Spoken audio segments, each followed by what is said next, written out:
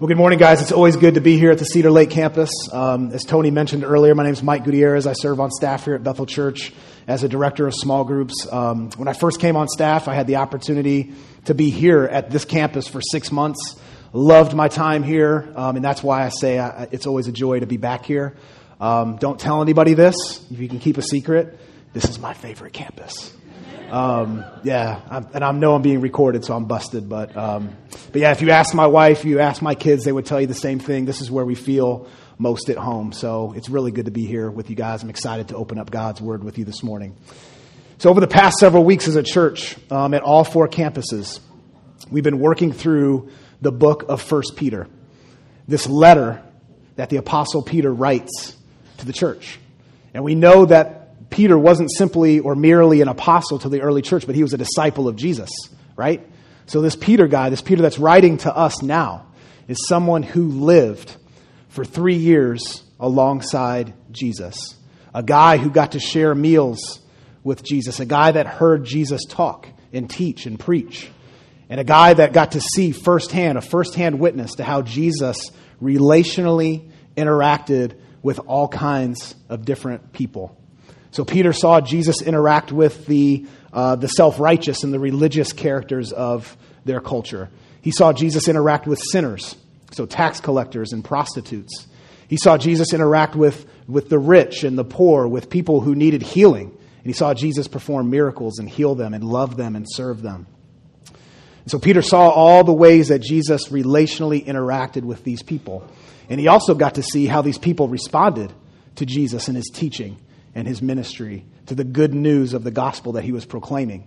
And so on one hand, he saw people respond to Jesus by worshiping him, rightfully so, as the Messiah. And he also saw people reject Jesus to the point where they sought to kill him. And so as we've been working through this book of 1 Peter, this letter from Peter to the church, we've kind of been parked in this particular section for a few weeks now. That started back in chapter 2. And what Peter has been doing throughout this whole section is he's taking everything that he saw and witnessed and learned from Jesus in regards to how he loved and pursued all of these different types of people. And he's now writing to us as Christians and saying that we are called to love and pursue people in the same way that Jesus has. And so far in this section that started back in chapter 2, what Peter's been doing is he's been working through these 3 different relational spheres that we all find ourselves in. So way back, he started by talking about, as citizens, how we're called to be subject or to submit to the authority that God has put into place. He's talked about how we're called to live and interact in the workplace, how we're called to interact and live within the home, specifically as husbands and as wives. And there's been a central theme in all of this. And the central theme that we've seen is the central theme of submission. Submission. So citizens are called to be subject to the government that God has put into place. Employees are called to be subject or to submit to their employers. Wives are called to submit to their husbands, and husbands are called to show love and honor and respect to their wives. And of course, our natural tendency is to look at this central theme of submission and to reject it. That's what we naturally want to do when we talk about submission. Submission to us, it's not something that's appealing. Submission is a taboo topic in our culture today. It makes us feel uneasy. But as all this has been going on through this central theme of submission in 1 Peter, we've also been seeing that and being reminded of the fact that the gospel is countercultural. It's a game changer. It changes the way that we view and we see everything, including a taboo topic like submission. And we've also been reminded of the scandalous way in which Jesus came to usher in his new kingdom. He didn't come to usher in a kingdom in the way that we would expect him to do. He didn't come to earth wiping out his enemies with an iron fist. Jesus comes in a completely different way. And in all reality, what we see in the way that Jesus comes in his ministry and his life here on earth is that it opens our eyes to a completely different way of loving, a completely different kind of love, a love of humility, a love of serving, a love of sacrifice, a love of submission, a love that says the King of Kings comes to earth to die even for his enemies, not repaying evil for evil, but instead inviting even his enemies to the table of grace. So it's a totally different kind of love that we see with Jesus. And Peter has also been telling us, one of the things that Peter's been telling us in this section is that when people see this different love of Jesus, it's attractive to them. It's attractive to them. So that's why Peter can say that God can use the loving and serving and submissive wife to win the heart of the unbelieving husband. That's why Peter can say that God wins the hearts of people not through arguing, not through posturing or through accusation, but through grace. Through grace. And God, most of the time, does this through genuine relationships. Relationships that aren't dependent on you and I having the same exact stance on the latest political issue of the day. And so now Peter's coming to this section that we're going to be in today, verses 8 through 12, and he's concluding the section that he started back in chapter 2. And he's doing that by addressing how the gospel frees us and calls all of us to live and interact with one another in community. Or another way to put it, how the gospel frees us to love in a sinful world. So let me read this passage of Scripture to you. If you have a Bible, you can open up and follow along with me. It's 1 Peter chapter 3, verses 8 through 12. So Peter says, finally, so I'm summing up what I've been telling you in regards to relationships here. Finally, all of you have unity of mind, sympathy, brotherly love, a tender heart, and a humble mind. Don't repay evil for evil or reviling for reviling. Instead of doing those things, bless. For to this you were called, that you may obtain a blessing. And then starting in verse 10, what Peter does is he quotes a passage from Psalm 34. He says, for whoever desires to love life and see good days, let him keep his tongue from evil and his lips from speaking deceit. Let him turn away from evil and do good. Let him seek peace and pursue it. For the eyes of the Lord are on the righteous, and his ears are open to their prayer. But the face of the Lord is against those who do evil. So as you read through that, as you look at that text, you see that the very first thing Peter does in verse 8 is he points to 5 different ways that the love of Jesus can be reflected in our relationships. Before we break down each one of those 5 things, I want to point something out in verse 9 that I think is really important for us all to see. If you look at verse 9, Peter says, for to this you were called. In other words, as God saves us through the gospel, as he reconciles us to him through the life, death, and resurrection of Jesus, he's also reconciling the way that we can live relationally amongst one another.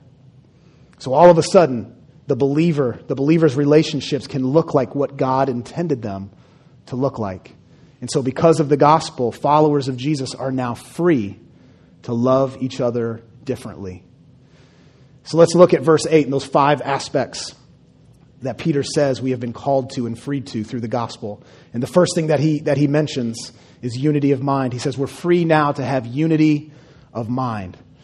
Now, if you're like me, I would define unity of mind a lot of times if I'm honest. Unity of mind to me means that the other person comes to see things from my perspective, right? If you ask my wife, she's not here right now. She was in the first service. If you ask her, though, she would tell you that sometimes she thinks I miss my calling as a lawyer.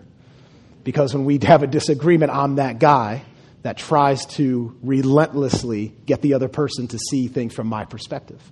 I'm not proud of that. And that's obviously not what Peter is talking about here. Peter's not saying that as believers, we're now called to love other people by arguing with them until through some mental gymnastics, they come to see things the way that I think that they should be seen. That's not what Peter's saying. What Peter is talking about here is that through the gospel, our eyes have been opened to the truth. It's not because we have it all figured out, but God has literally opened our eyes to the truth. So we now see, as Christians, where genuine hope is found. And we are free now to point people to that. So there's no longer a need for a Christian to allow silly things like preferences or personality or a differing opinion on some non-essential issue to divide us in our relationships. If you look at the New Testament in regards to the apostles, They certainly did fight for certain core doctrines and essential theological truths. They definitely did that. And specifically, they did that in regards to the person of Jesus Christ, his life, his death, and his resurrection. And they also had some pretty harsh things to say for false teachers who would try to distract and point people away from that essential truth. They urged Christians to reject teaching like that. So the gospel was a non-negotiable for Peter and Paul. It was a non-negotiable because it's the very essence of what it means to be a disciple of Jesus. So every letter that they wrote, they start off with a clear declaration of the gospel because it's the main thing. It's the essential thing. You also see in the New Testament that there was some disagreement. There was some disagreement in some of these non-essential secondary issues. For example, in Acts chapter 6, just as the gospel is miraculously spreading and advancing, we see that there's a disagreement about how a certain group of widows are cared for by the church. If you read on a few more chapters in Acts, you see that Paul and Barnabas had a disagreement. So there were disagreements. But ultimately, these guys were able to remember that despite some of their differences in views, that the gospel united them. Ultimately, they wouldn't let anything come in between the main purpose of proclaiming the gospel and gospel advancement. In John chapter 17, we see a prayer that Jesus offers up to the Father. And Jesus himself in that prayer prays for unity in the church. Why does he do that? Why does Jesus pray for unity in the church? Well, he goes on to answer his own question in that prayer. He says that he prays for unity in the church in order that the world might know him. Because when as believers we're able to be unified around the gospel, we reflect the perfect unity of the Trinity. And people get a glimpse of the different love of Jesus. And that's exactly what I think Peter is saying here. If you go back to chapter 1 of this very same letter, Peter urges us to set our hope on Christ. So we may have differing viewpoints when it comes to some of the non-essentials. We may have different personalities. We may have different giftings. Some of us come from different backgrounds. We have different life experiences. All of these ways in which we're different. But through the gospel, Christians now have, as Acts 4 says, everything in common. The gospel unites us, and it frees us to put to the side the differences that simply don't matter. So the next thing that you see in verse 8 that Peter says we are now freed to because of what Jesus has done is sympathy. Sympathy. And what Peter is referring to here is, and when he says sympathy, is that as followers of Jesus, we have now been freed to suffer with one another. That's what that word means, to suffer with another person. So we're now free to rejoice with those who are rejoicing, and we're free to weep and mourn with those who are mourning. So instead of simply dismissing another person's problem or their trial or their pain as their issue and just not having to worry about it, the believer can now mourn with them and weep with them. The Apostle Paul talked about the church as one body with many members. And it's a great analogy because within the body, when one member of the body gets hurt, all the other members are affected in some way. And that's how it is with the church. That's what Jesus desired for the church.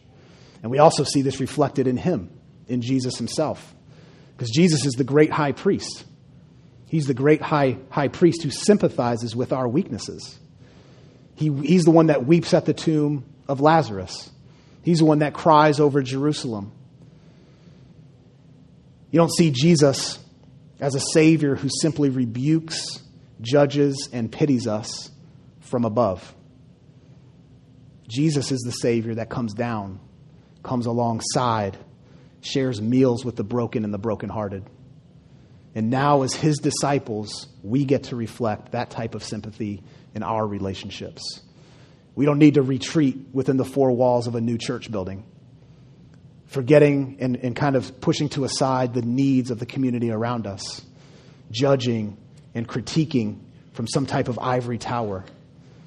But like Jesus, through the gospel, we now get to go, joining in people's joy, joining in their sorrow. The third thing that Peter says we are now free to reflect in our relationships is brotherly love. Brotherly love.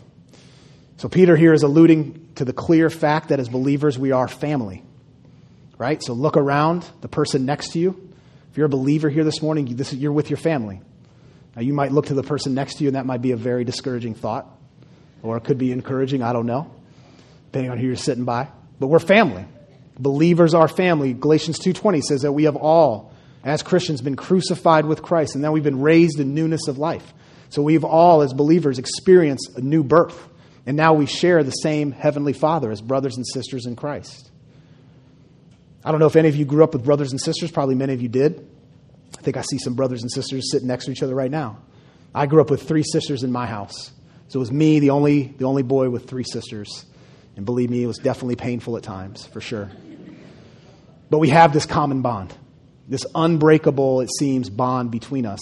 And we're actually, right now, we're kind of all scattered. We live in different places across the Midwest. But we still have this common bond that unites us.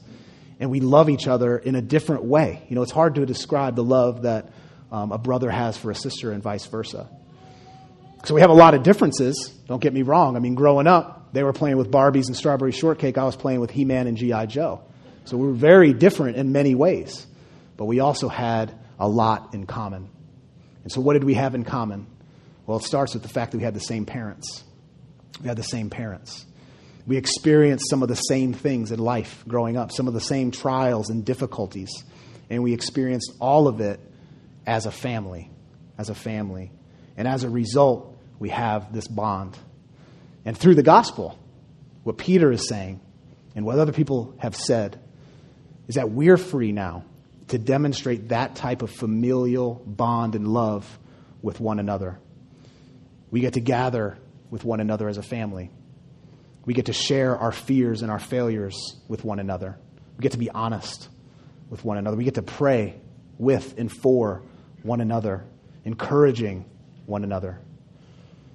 The fourth thing that Peter says in verse 8 that we're now free to as we interact with one another is we're free now to have a tender heart, or as some translations would say, show compassion to one another. And it's interesting because the word that Peter uses here to talk about having a tender heart refers to literally a deep, deep burden that you feel in your gut for somebody. So it's not just like the easy, like, hey man, how you doing? How was your week? This is like a burden that we feel deep down inside for another person. And thank God, right? Praise God that Jesus had a burden like this for sinners. This is the type of burden that Jesus has for us.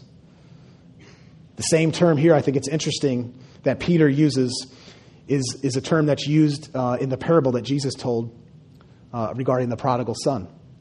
And the term is used to describe the deep longing that the father had for his son who was far off. So that's what we're talking about here. That's what Peter is saying we are now free to. We're free to have this deep longing for people in our hearts.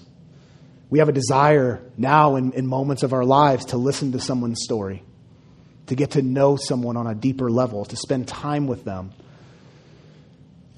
Recently in my life, there's been some people that I think God has caused me to love. And I can tell you that I know for a fact that this is not of me. I know it's not. The way I know that it's not is because when I look at who I really am in my own heart, left to myself, I'd rather spend my time like kind of huddled up with my circle of friends, you know, where it's kind of safe and it doesn't get so messy. But sometimes I've been finding and seeing that God gives me a burden for someone that I normally wouldn't have on my own. So all of a sudden I want to get to know this guy in my neighborhood or this guy that I met at a baseball game or something. I want to spend time with him. I don't just want to wave to him from the front yard, but I want to actually like be involved in his life.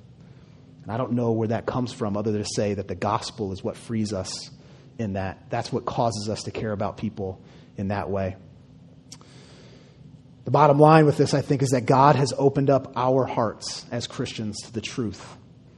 And now, in moments, we find God giving us the desire and having a longing to see others come to know that same truth. Finally, in verse 8, Peter says that the gospel frees us to reflect the different love of Jesus through humility. Through humility. I think we all have a pretty good understanding of what humility means. At least we think we do. Humility, I think, means that we no longer look towards personal gain all the time, but that we actually spend time seeking the good of another person. We don't have to be obsessed anymore with the advancement of self, because we know that that leads nowhere. We know that true hope is found in Jesus, and we're free now to point people to that, not ourselves. I think traditionally we're prone to define and view humility as a weakness.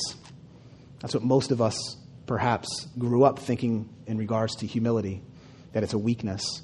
But Jesus totally flips the script on humility. He flips the script completely, because Jesus is the king who steps down off of his throne to become a man. Jesus is the one that shares meals with sinners and welcomes the outcasts.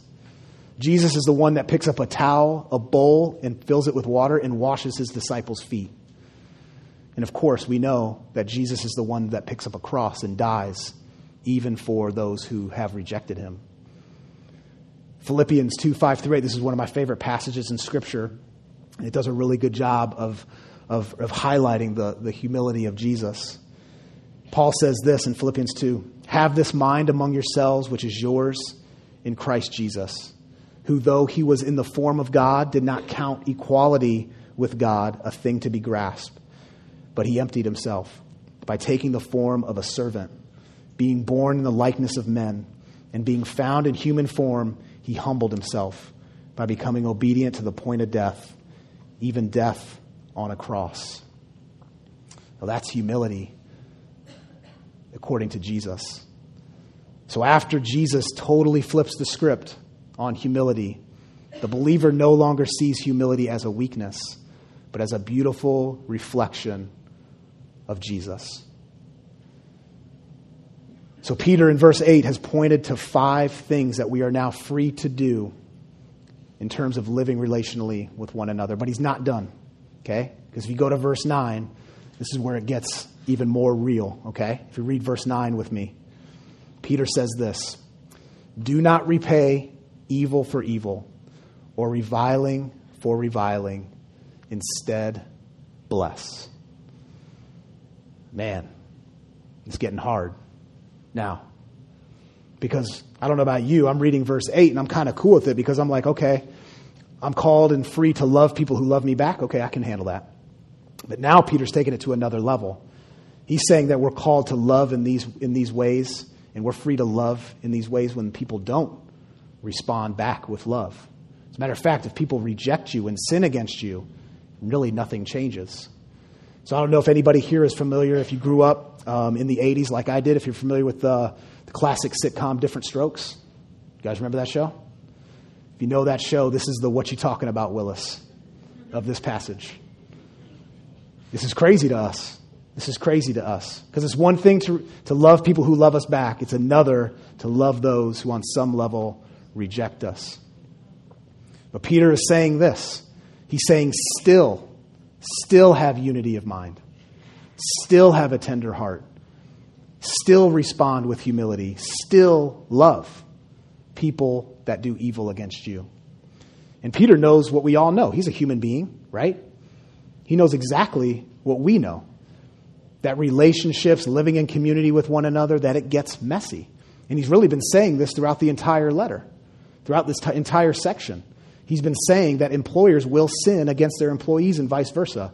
He's been telling us that husbands will sin against wives and wives will sin against their husbands. Brother will sin against brother. Sister will sin against brother.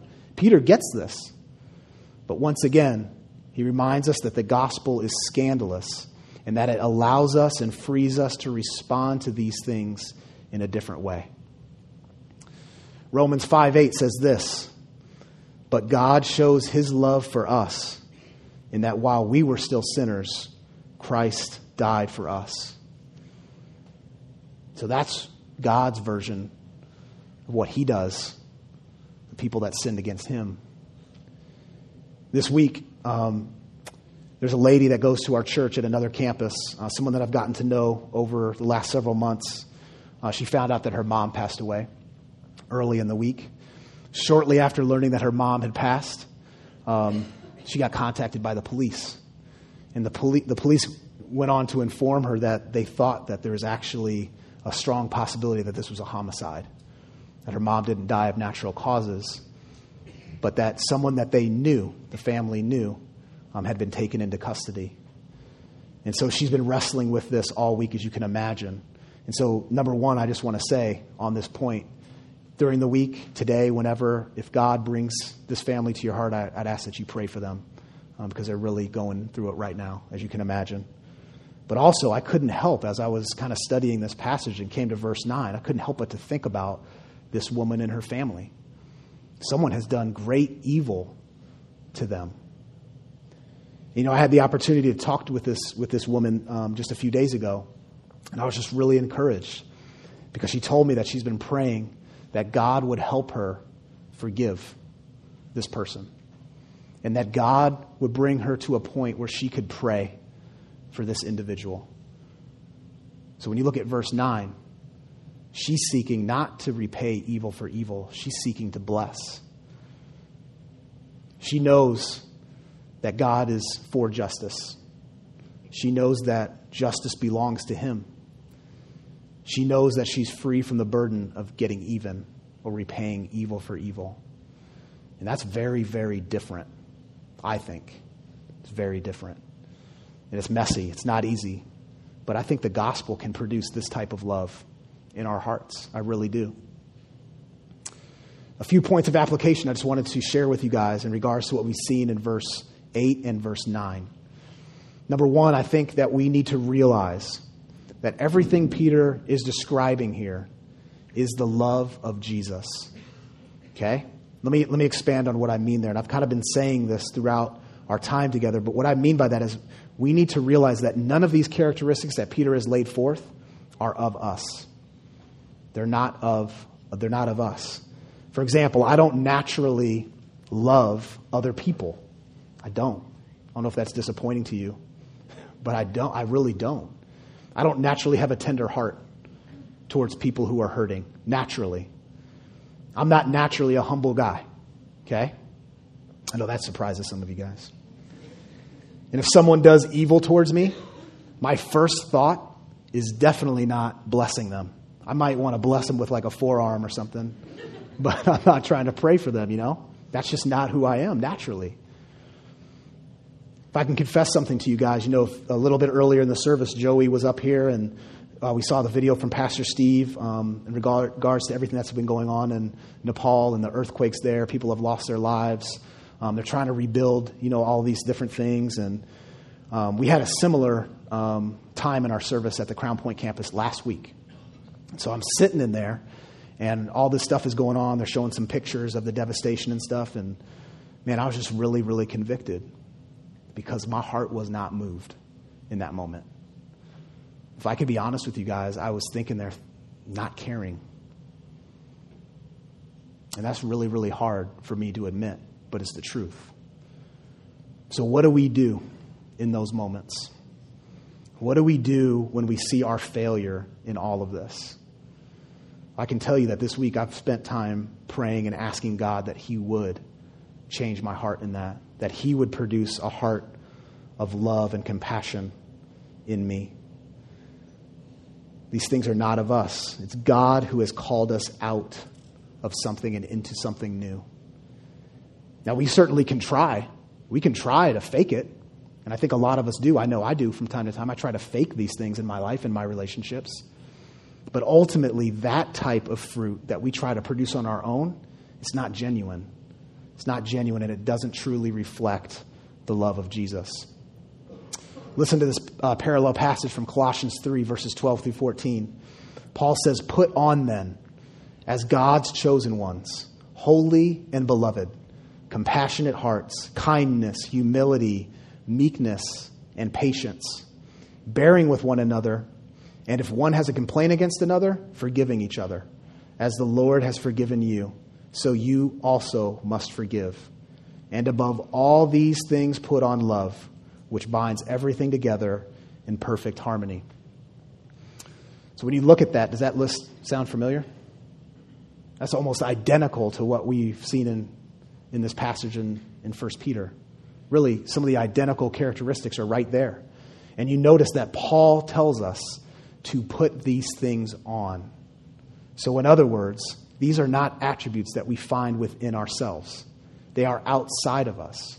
And specifically, these are the attributes of Jesus. These things describe his righteousness, not ours. So we're called to put them on like a garment. They're not of us. It's something that we put on. Secondly, another application I have for you guys this morning.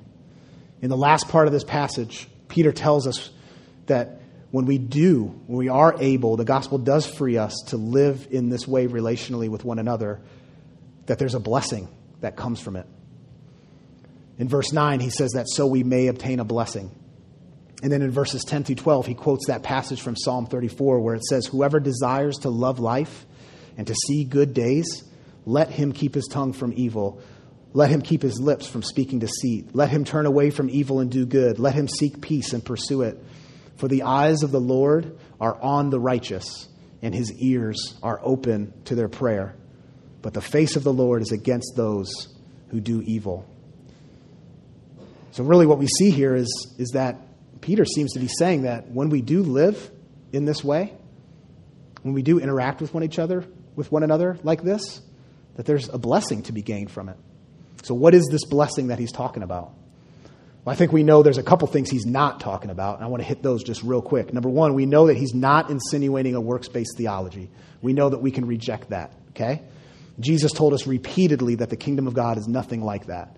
Jesus is the one that tells us that in the kingdom of God, those who labor all day are paid the same wages as the workers who show up in the 11th hour. So we know that this is not a works-based theology that Peter is putting forth. Secondly, we also know that he's not preaching like a false prosperity gospel. Peter's not saying that do all these things and the blessing will be that you won't have suffering in your life anymore. That's definitely not what Peter is saying. If you look ahead to verse 14, Peter himself says, even if you should suffer for righteousness' sake, you will be blessed. So clearly, Peter is saying that suffering is still a possibility, even when we walk in how the Spirit leads us with these things. So then what is the blessing? If it's not those, what is it? I think we see here is that when through the gospel we are able to reflect this different love of Jesus to people in our lives, there's a love of life. There's a joy that comes from that. As we have unity of mind, as we are able to show and receive brotherly love with one another, as we have a tender heart, as we have and respond to each other in humility, as we bless those, even the ones that have done evil against us, when the gospel produces that type of love in our lives, people get to see the beauty of Christ. And there's great joy and blessing in that. Maybe somebody even gets to see the different love of Jesus for the very first time.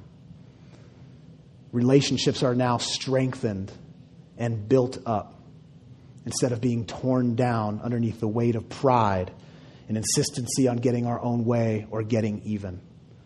That's a blessing. That's a blessing. Peter also encourages us when he quotes Psalm 34 by reminding us that God's ultimate goal in all of this, in all of our relationships, is that Christ would be glorified. Okay? So as we seek to reflect Jesus in our relationships, and it gets messy, which it eventually will, for sure, we all know that, as we inevitably fail, which we will, we know that God is right there with us every step of the way. Because we're participating in his mission. He's got a stake in this game. And so as we try to live in these ways, albeit imperfectly, we know that God hears our prayers when we fail and when we struggle.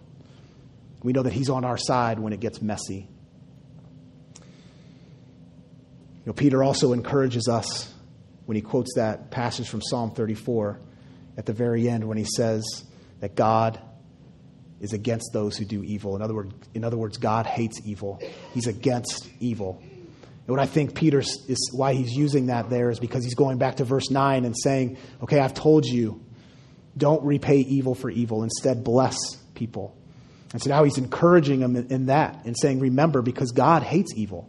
So if someone does evil against you, one of two things is going to happen. Either that evil, that their sin is going to be paid for at the cross by Jesus if they come to believe, or it will be paid for in eternity. So he's encouraging us in that. Number 3, lastly, the third application that I have for you guys this morning.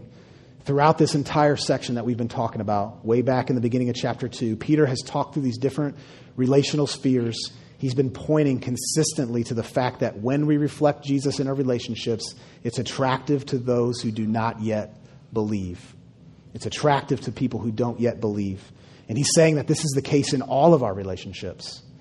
If you sneak ahead to verse 15 in the same chapter, you see that Peter says when we live this way, when we reflect this in our relationships, people are going to ask questions.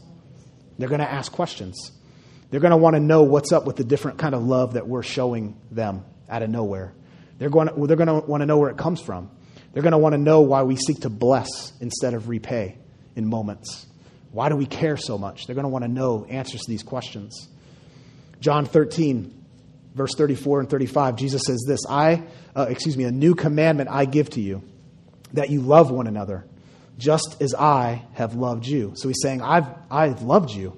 Now you go and love people like this. Just as I have loved you, you also are to love one another. By this, all people will know that you are my disciples, if you have love for one another.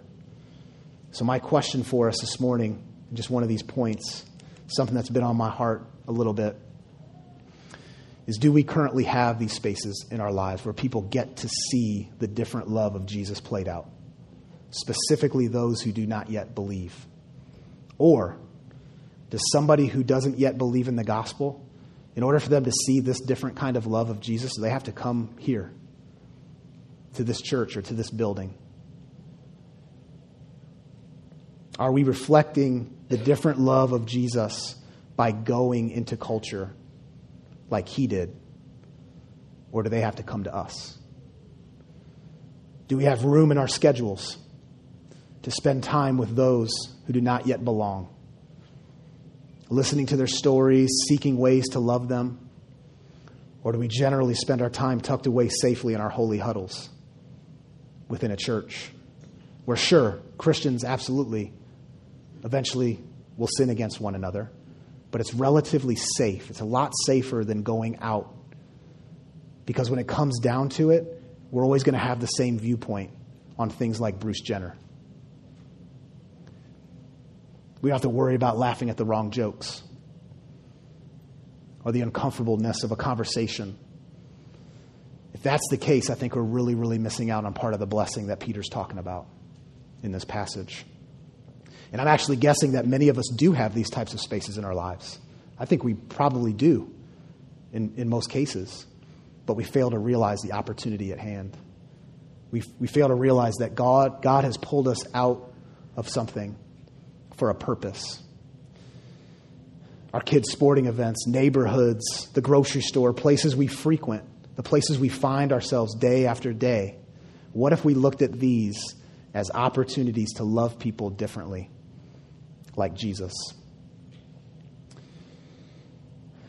This week, as I was going through this, seeing all that Peter had to say in regards to what we're called to, what we're freed to in our relationships, one thing that stuck out over and over again is that there's going to be failure in this. I've shared just a little bit this morning, just a little glimpse, really, of the failure in my heart to live in this way. There's going to be times where we don't find ourselves modeling the love of Jesus. There's going to be times when we're not tenderhearted, when we're not compassionate. There's going to be times where we find our motives to be selfish, where we want to get even. But praise God that his acceptance of us is not based on our ability to do these things perfectly, but that through the gospel we are accepted based on Christ's perfect fulfillment of every single one of these attributes. And because of Christ's righteousness, we, the unrighteous characters of the story, can approach the throne of God in honesty about our failure and know that we'll be accepted and forgiven, asking him to produce a heart of love in us. And may that amazing truth motivate us and free us to love people through him. Let me pray this morning. God, we just thank you so much for this passage. We thank you for the gospel. We thank you that the gospel gives us a new record forgiveness of sins, but it also gives us a new power through the Holy Spirit to live and love people intentionally like you do, to see them through your eyes, and to love them in moments of life when you produce fruit in our hearts in the way that Jesus did. I pray this in Jesus' name. Amen.